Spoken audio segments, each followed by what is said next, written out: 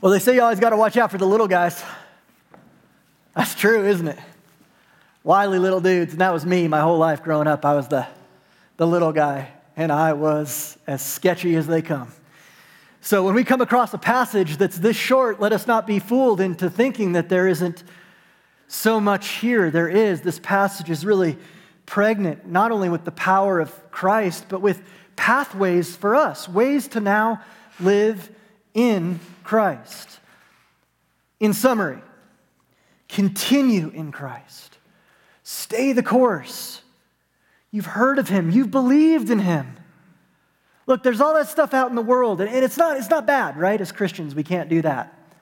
You know, houses are bad. Money is bad. Well, I don't see you in a van down by the river preaching the gospel, so apparently not. These are good things. God made everything. He's the creator of the heavens and the earth. Eat, drink, and be merry, for tomorrow we live forever in Christ. But they're not ultimate things. So you've believed, Colossians, you believed, Santa Feans, that Jesus is the way. He's the light of the world. He's the hope. Now continue in it. Stay the course. After 3 glorious chapters, this is Paul's hope and longing for them and for us. Remember, he begins with this beautiful prayer. He's so thankful for their faith and the fact that Epaphras has given this wonderful report about this young church of baby Christians who are still young enough in their faith that they haven't been fully corrupted by religiosity and going through the motions. They love the Lord. And Paul says, focus on Christ. He's the beginning and the end. He's the firstborn of all creation. He holds everything together by the power of his word. Indeed, the mystery of the gospel is that Christ is in you now, the hope of glory. As I hear Paul's encouragement to continue steadfastly in the ways and the works of Jesus, that's what I want. It's what I want for me and for you. I want to grow in Jesus. I want to believe, not just when times are good and it's easy to believe and grace perhaps feels a bit cheaper, although it's not, but in the challenging times, I want to grow and believe in my suffering. This last week, I sent a little pastoral letter out via email with a link to that challenging and beautiful Tim Keller article where he's wrestling with God like Jacob in public, asking the question as a pastor, can I actually now believe the things I've been telling people to believe for 50 years? Tim shares his story about a diagnosis of pancreatic cancer and what it's meant for him and his wife, Kathy, to really say, is this real or not? He shares these words. He says, but as death, the last enemy, became real to my heart, I realized something. That my beliefs, my trust, would have to become just as real to my heart, or I wouldn't be able to get through the day. Theoretical ideas about God, God in the abstract, God detached from relationship, theoretical ideas about God's love and the future resurrection, these either had to become life-gripping truths or quickly discarded as meaningless. Oh, and that's what I want. For Christ, in me, around me, above me, through me, and with all of you to be that real in my life. But as I look at my life, I realize that that's pretty hard. It's hard for me, and I think it's probably hard for you. It's hard because I'm tempted toward either pride or indifference, self-sufficiency or laziness, and I'm also tempted in all the same ways that the Colossian church has been tempted these last 3 chapters. The false teaching of Jesus plus and the secular Roman worldview that leaves them constantly groping for power and anxious. Paul says to continue in the faith, you've got to be careful and watchful because there are ditches everywhere. One commentator says that walking with Jesus is like walking on this tightrope, slippery slopes and ditches on either side. Of course, Jesus himself holds you up. But the view to either side is perilous. for the Colossians and for us. This is so germane. There's legalism, self-righteousness, religious pride on the one side, and an anxious licentiousness on the other. So on the one side, you have this little faction in the church led by some false teachers. Now, I know. It's really hard to believe that there's a faction in a church. You know. And here we are. These false teachers are drawing from the Old Testament Jewish tradition, claiming that if these new believers don't follow the right rules and laws and Sabbaths and new moons and festivals, that they're missing out. Or worse, they're upsetting God.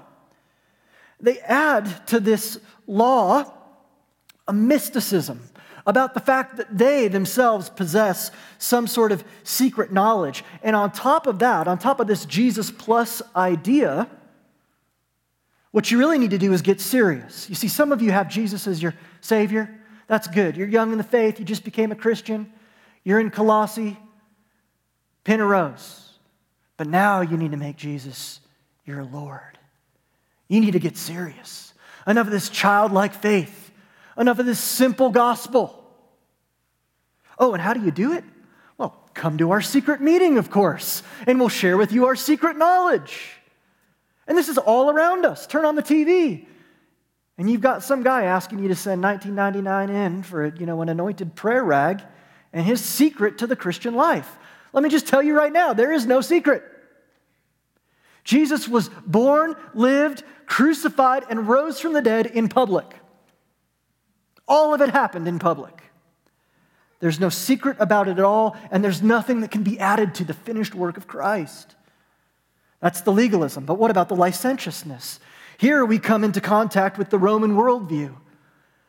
And like all secular worldviews, full of the bad juju of these conflicting binaries, this irony, on the one hand, power and glory and pleasure. Eat, drink, and be merry, for tomorrow we die.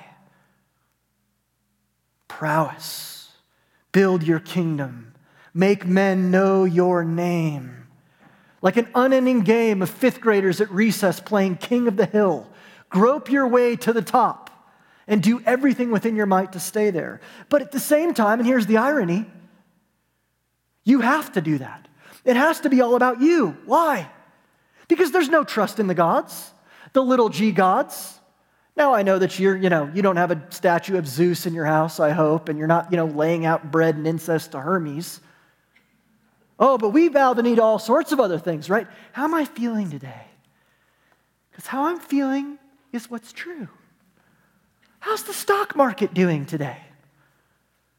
You see, the problem and the irony here is that these fickle gods, these fates, they can never be trusted. You never really know how they feel about you, and it causes a constant anxiety. For the people in this day and age, for the Colossians, they saw their neighbors never resting because you could never be sure if the gods were going to come down and bless your crops or steal your girlfriend. You just didn't know. So it is so often with us when we err toward that side of the ditch. And so we're all on the same page here. We're all on the same page as it relates to the obstacles around us and inside of us to continuing in Christ. The challenge is before us, but the path is indeed perilous. We need help. In fact, in a place like Christ Church Santa Fe, it's so diverse. I love it. You guys are all such weirdos because you live in Santa Fe. It's awesome. Don't you love Santa Fe? It's like, how did you get here? I know you're as weird as me. How did you get here? We're all on the same page in this respect. Reminds me of a scene from a show I watched recently called Derry Girls.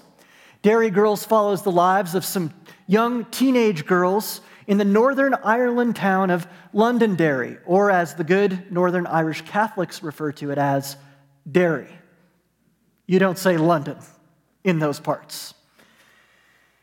Their lives are marked by terrorism and the troubles and the police getting onto your school bus to see if there's a bomb, and yet they seem rather unfazed by it. It's the water they swim in. They're more concerned with the troubles that teenage girls would normally face. And yet, after one particularly horrific act of terrorism, the youth rise up and decide, we're done. It's time for the Protestants and the Catholic youth to unite. And so they decide to call in a priest and invite everybody to go to a single day camp where they will learn to get along.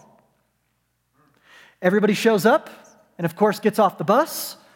The dairy girls, the Catholic dairy girls, are sizing up the cuteness of the Protestant boys, who they refer to as prods. They all get in the room, and the priest sets up 2 blackboards. On the one, here's everything we don't agree on. On the other, here's everything we might agree on. And within a half an hour, and a few near fistfights, and the pulling of hair, and screaming and weeping and gnashing of teeth, the what we don't agree on board is full. And the what we do agree on board is empty. And it remains empty through the duration of the camp until, of course, at the end, all the kids do what kids all do together and they get in trouble. So they have to call in these parents.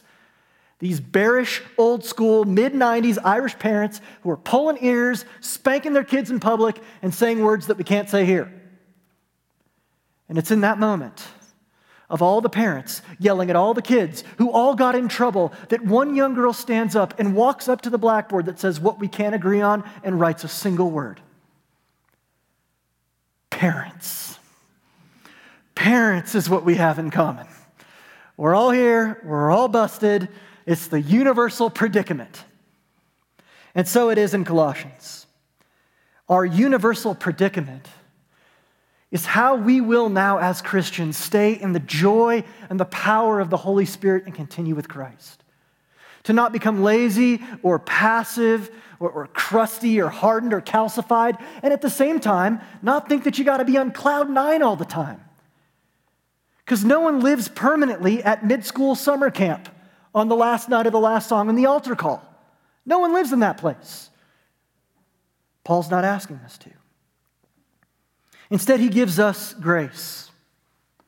He gives us grace for the growth, for who you are. For God has made you a specific person with loves and likes and affections and family, and he's put you here in Santa Fe for a reason. So we're given these 2 paths of grace. Pray steadfastly and walk wisely. So that's it. That's the whole exhortation of the sermon. Paul gives us the application right away. Do you want to continue in Christ? Do you want to grow? Do you want to be who God's made you to be? Do you want life and freedom and the fullness of life? Devote yourselves to prayer. Weird. Devote yourselves to prayer and walk wisely toward outsiders. So the first path, we are to continue steadfastly in prayer. Devote yourself to it. Have you ever known an athlete? There's like 3 athletes in here right now, and the rest of you are here. But have you ever known an athlete? I mean, it's devotion, man. Like, I'm just raising my hand. Who's ready for, Taco Bell or 2nd Street or who's, let's go devote ourselves to prayer around nachos. Not so with the athletes. Their body, their time, their discipline, their will. If anything is worth doing, we make time to do it. So let us not be fooled. We are already a devoted people. The Enlightenment may have designated man Homo sapien, Homo sapiens, man who knows things. But long before that, St. Augustine said that man is Homo religionis, man who is devoted to things. What we love, we pursue. What we believe is ultimately good, we make time for. Paul says we're to do this with God, to devote ourselves to prayer. Now let's clear up a few things about prayer. Prayer is not you using every big Christian word you have ever known in one run-on sentence. And I am as guilty as the rest. I'm actually pretty good at praying. If you want prayer, come to my office and I'd love to pray for you. Get out my 98-pound Puritan book, dust everywhere. Open it up to page 9,742. These and thous. Guys, prayer is just talking to God. Prayer is just having a conversation with God. And praying together is us being together to talk to God. And this is what Paul says we're supposed to do, to pray. As I thought about it this week, I was like, really? Really? Not work, not build, not write letters to the Roman government, not form a justice committee for the city of Colossae. Pray? And I think one of the ditches we find ourselves in with the command to pray is this idol of efficiency. This idol of efficiency that prayer doesn't work. Why would I devote myself to that? Why would I spend time doing that when I could be doing other things? A lot of you guys wake up every day and you've got a list. And a good day is when you basically get through the list. Some of you are so good you get through 2 lists every day. So pray? Really? Devote myself to it? Spend time in it? Talking to God? Talking with others to God? I think Paul wants to slow us down. I think Paul understood that it is in the hearts of people to work and work and work. And his word to us is you can cease striving. You can rest. You can rest. You don't need to worry if there's secret knowledge out there. There isn't. You don't need to be beholden to the fear of the fates and what the little g gods might do to you. They have no power. They don't exist. No, you can rest. You can pray. You can believe that the most efficient thing that can be done is the thing that the world looks at and goes, you're kidding me. I think by doing this, a couple things happen.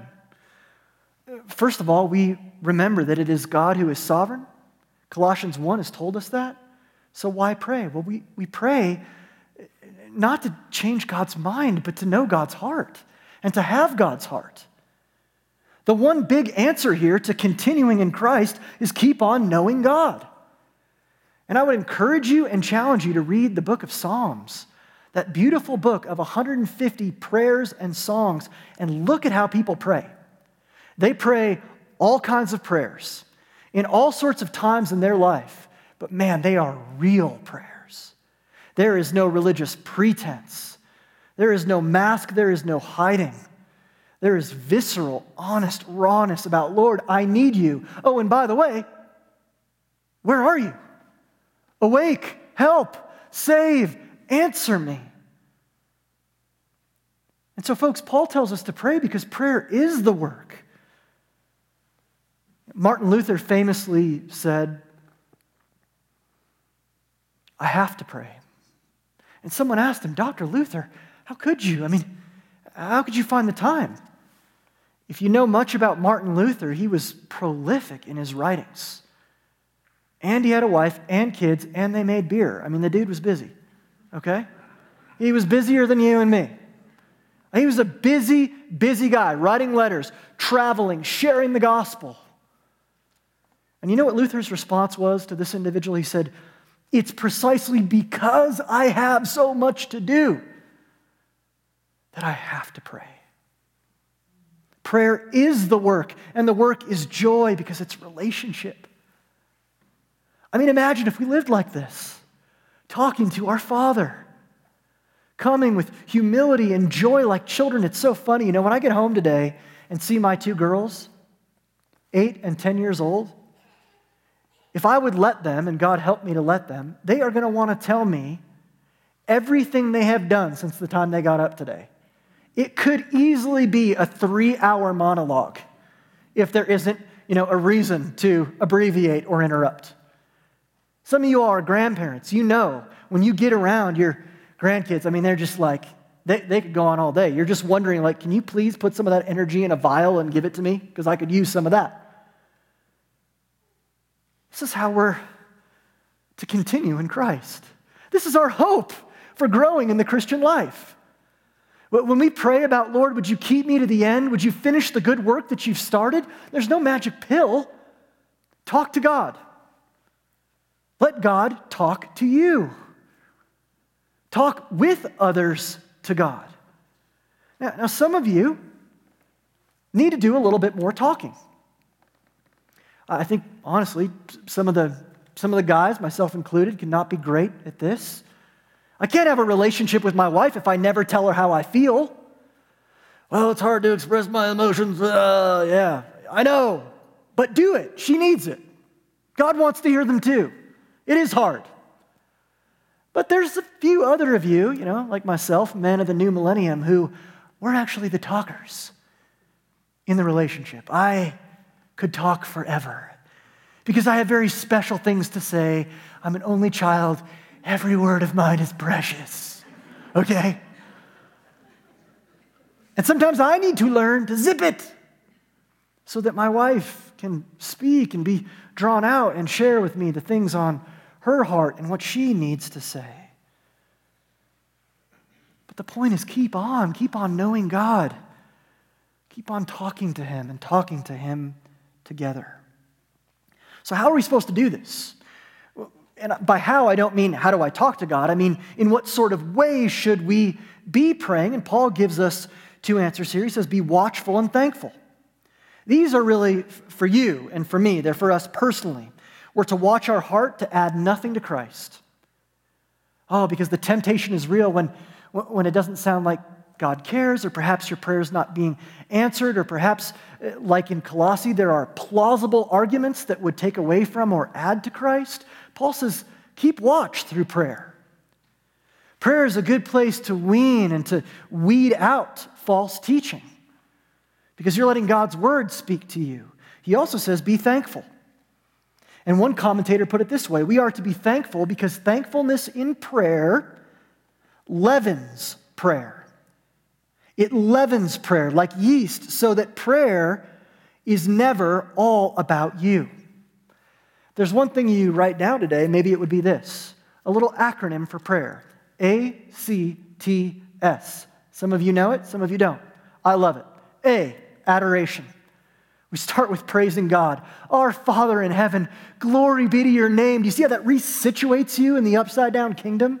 Puts God on his throne and you on your knees? And yet Christ on his knees lower than you, exalting you as a son or a daughter of God? Glory to your name, your will be done, your kingdom is going to come. Lord, I read the news this morning and I feel a little shaken. I turned on the TV, Lord. Your kingdom is going to come, adoration. Then C, confession.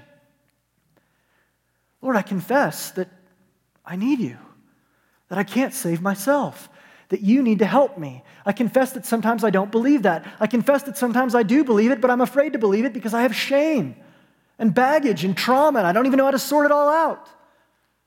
T, thanksgiving. Thank you, Lord. And there are plentiful articles in Psychology Today that have shown that exercising thankfulness actually rewires our brains. It actually does something to us chemically when we start thanking God, even for the simple things. Lord, hot water. Lord, hot coffee this morning. Lord, the heater still works in my house. Lord, I haven't seen a single drip yet from the flat roof. Praise. And lastly, supplication. Lord, supply these needs. Lord, here's what I need. So God doesn't despise your list. Of course he wants you to come to him as his child and say, Lord, here's what I need. But by the time you get through adoration, confession, and thankfulness, even the way you're asking for what you need has been reshaped by Christ. So prayer has this two-way effect. It binds us to God and to each other. Prayer is God's J.B. Weld. Somebody give me an amen if you love J.B. Weld, bro. I love J.B. Weld. I've got a hammer, a screwdriver, and J.B. Weld. That's my entire toolbox. That's all you need. And duct tape. And WD-40. J.B. Weld, you put that stuff together, it's amazing. It's unbreakable. Well, we are one body with many members. And the way that God holds us and binds us together is through prayer. I'll see, prayer is for us, but it's also for others. I love verse 3. Paul says, will you pray for me? Now, again, we can gloss over this, but it's a huge deal. That the Apostle Paul, yes, Paul, the greatest of all the apostles, basically. At this point in history, more well-known than Peter, has written more than any other apostle, has traveled more than any other apostle, has planted more churches, owns more Lear jets. No, not that last part. That Paul would humble himself? Ooh, especially in the Greco-Roman culture of glory, that he would humble himself. Groveling Jew, and get on his knees and ask for these Colossians to pray for him. They're nobody. First of all, they're baby Christians. They don't know anything, which is what makes them so awesome. And secondly, they live in nowhere. Of all Paul's letters, the letter to this little city, Colossae, is by far and away the letter to the most insignificant place. But God cares about insignificant places. And significant people need prayer. And so he asks them, will you pray for me? Because in God's kingdom, there are no John Waynes. In this church, there are no John Waynes. There are no self-made men and women in the kingdom of God. We need one another. We need one another deeply. We need to talk to God for each other, about each other, and we need to do it together. What's amazing is that as Paul writes this, where is he? We read it in the text. I am in prison. And you can imagine, Paul's a doer. He doesn't just want to sit on the couch and binge Netflix. He wants to go, go, go, go, go, and he can't. All he can do is write letters. But he knows that God's word must go forth. Paul's in prison, but Paul is one man. The gospel knows no bounds, and the word must go forth. What does Paul say? The door needs to open. What will open the door? What will open the door? Prayer. That's it. Prayer is the thing that God will delight to work through as a means to open the door that the mystery of Christ in you, the hope of glory, would go forth to the whole world. Recently, I was watching one of these YouTube videos where, you click on it and the title says, this video will make you cry. I'm like, yes, click. I want to watch. I'm a sucker for those. I love those emotional videos that kind of get you. And I saw this one, and I'll be real, it got to me. Video comes on, it's a picture of a beautiful young woman, long, beautiful, dirty blonde hair. And all of a sudden you see her husband get up behind her on a stool. They're in a bathroom facing the vanity mirror. And the husband takes a pair of razor, head shavers, and starts taking off her hair.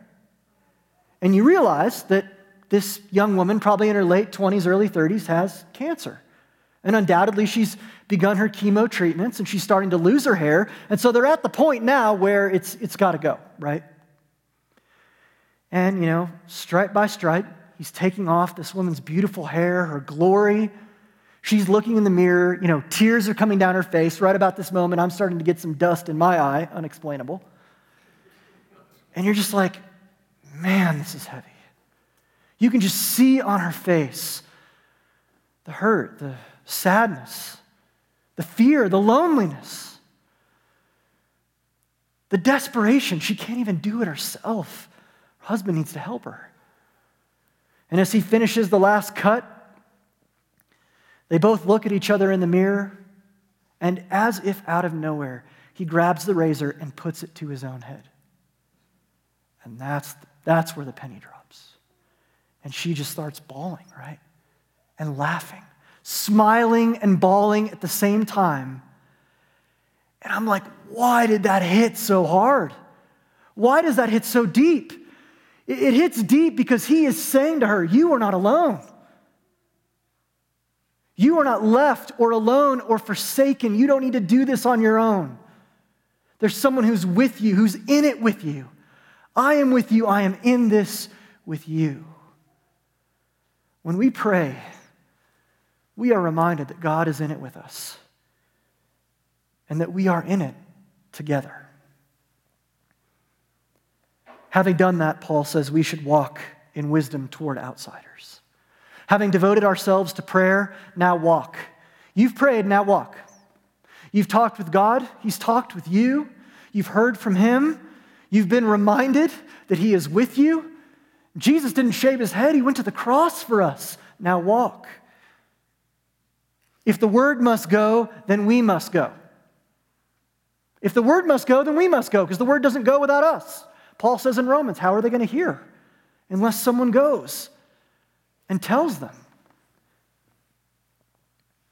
Now, Paul encourages us to walk wisely. What does that mean? Walk in wisdom. I think far too often, unfortunately, the church has fallen into the ditch of thinking that wise walking is skeptical walking. Fear the world. World bad, church good. And so we fall into the ditch of separatism. Oh man, if I really want to be devoted to God and devoted to prayer, I'm just going to go to the monastery and never see another person who disagrees with me. I'll go live my life on a hill. Or perhaps a more 20th century evangelical version of this, I'll only ever be thinking about heaven. And forget that heaven isn't going to be some floating realm of disembodied naked babies. It's going to be a new heavens and a new earth, embodied spirits, sinless, where all the books are opened to worship God and explore the universe forever. And that actually sounds cool. So walk in wisdom doesn't mean separatism or skepticism about the world. It also doesn't mean compromise. Oh, and we've seen so many churches fall onto this side of the ditch. You know, if we get cool, we'll attract the youth. The young people will love us. Well, guess what? The young people don't love that. In fact, all the studies that have been done on, young millennials and Gen Z is that they want something real and rooted. They already get enough pizza and pony rides out in the world and laser light shows, always trying to give them dopamine and sell them something. When they come to church, they want something that's deep and rooted and real. And that's what Paul means when he says walk wisely. To avoid separatism and compromise. How? By being in the world and not of it. That's what Jesus prays. Jesus prayed for you in John 17. In John chapter 17, Jesus prays for the future disciples. You people right here in Santa Fe. And of all the things he could have prayed on his very last night on earth, one of his main prayers is that we would not be removed from the world, but that we would be in the world and not of it. Now, this assumes a few things, a few very important things. Thing number one, brother and sister, and I hold the mirror up to my own face here, thing number one is that you actually have some relationships with people who don't agree with you, who aren't just like you, who don't walk and talk and act just like you. And that those relationships are deep enough that you might actually have the opportunity to walk with them and toward them. I know that we're living in a time of cancel culture. And it's frustrating that anything and everything could be canceled. Thank God I didn't have Facebook in high school. Praise the Lord for that. There's no way I'd have a job right now. Speaking of ditches, I'd be digging one. But you know what? We don't get to sit there and despise the cancel culture because, Nor do we get to enter into that and dehumanize people who are made in God's image by just writing off the folks who disagree with me. Can't they just see this is right? My political view? No, instead, we are to be the antidote to cancel culture. We are to be the ones who say, you know what? Jesus, by grace, put us inside the circle. We want you to be inside this circle. We don't want you to be canceled. We want you to be cared for. We don't want you to be written off. We want you to be written into the great story of God. So when Paul uses the word outsider, non-believer, he's not being derogatory. When Paul says outsider, he's talking to Christians. He's saying they're not yet insiders. When he says non-believers, he's talking about not yet believers. Show them something more beautiful. Show them something more grounded than the news cycle. Show them something more powerful than all the powers and principalities of all the governments of all the world. Show them something more beautiful than, power and pleasure and mountaintop experiences. If we have been loved, then we want to see those who are outside inside. If we have been embraced, we want to see those who are made in God's image embraced by God's Son. And folks, if we're going to do that, we need to continue in Christ. We need to avoid the ditches. And if we're going to continue in Christ, we have to have Christ. The craziest, most wonderful thing about this passage is that in our absolute need to have Christ, to continue in Christ, He already has us. That's what Paul's been telling us now for 3.5 chapters. In the same breath that we are commanded to continue, we are reminded that He has continued first. Jesus prays for you. Did you know that? You think about this, man. When you're at home this afternoon doing your happy hour, I want you to talk about this. Jesus prays for you. Romans 8 says He is interceding for you by name. He's not like all the other priests who had to sit down and retire and get tired. He never sits down. He is standing for you. I got that wrong.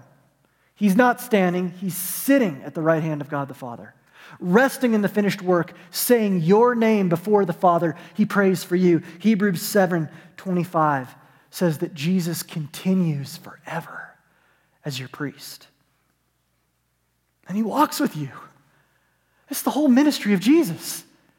The tax collector, the sinner, the drunkard, the leper, the prostitute. All the worst things in the taxonomy of sins. All the way to the absolute worst sin, which is religious pride and self-righteousness. And He walks toward those people for 3 years who were trying to hang Him on a cross until He could no longer walk but only bleed to die as a forgiveness for their sins.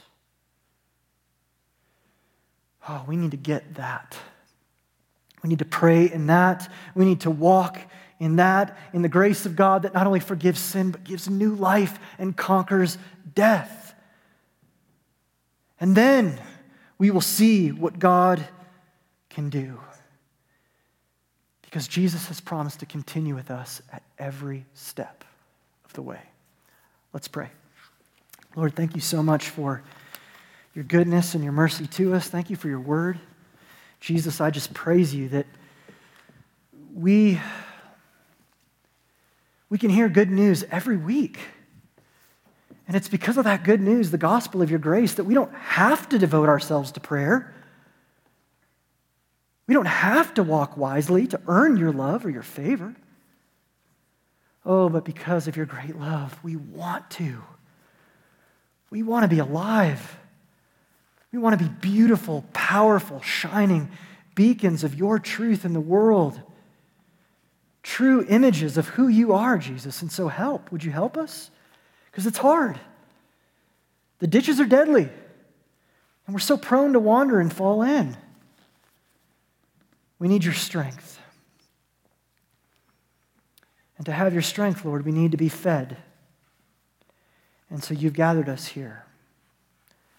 Little children, a young church in a not so significant global city.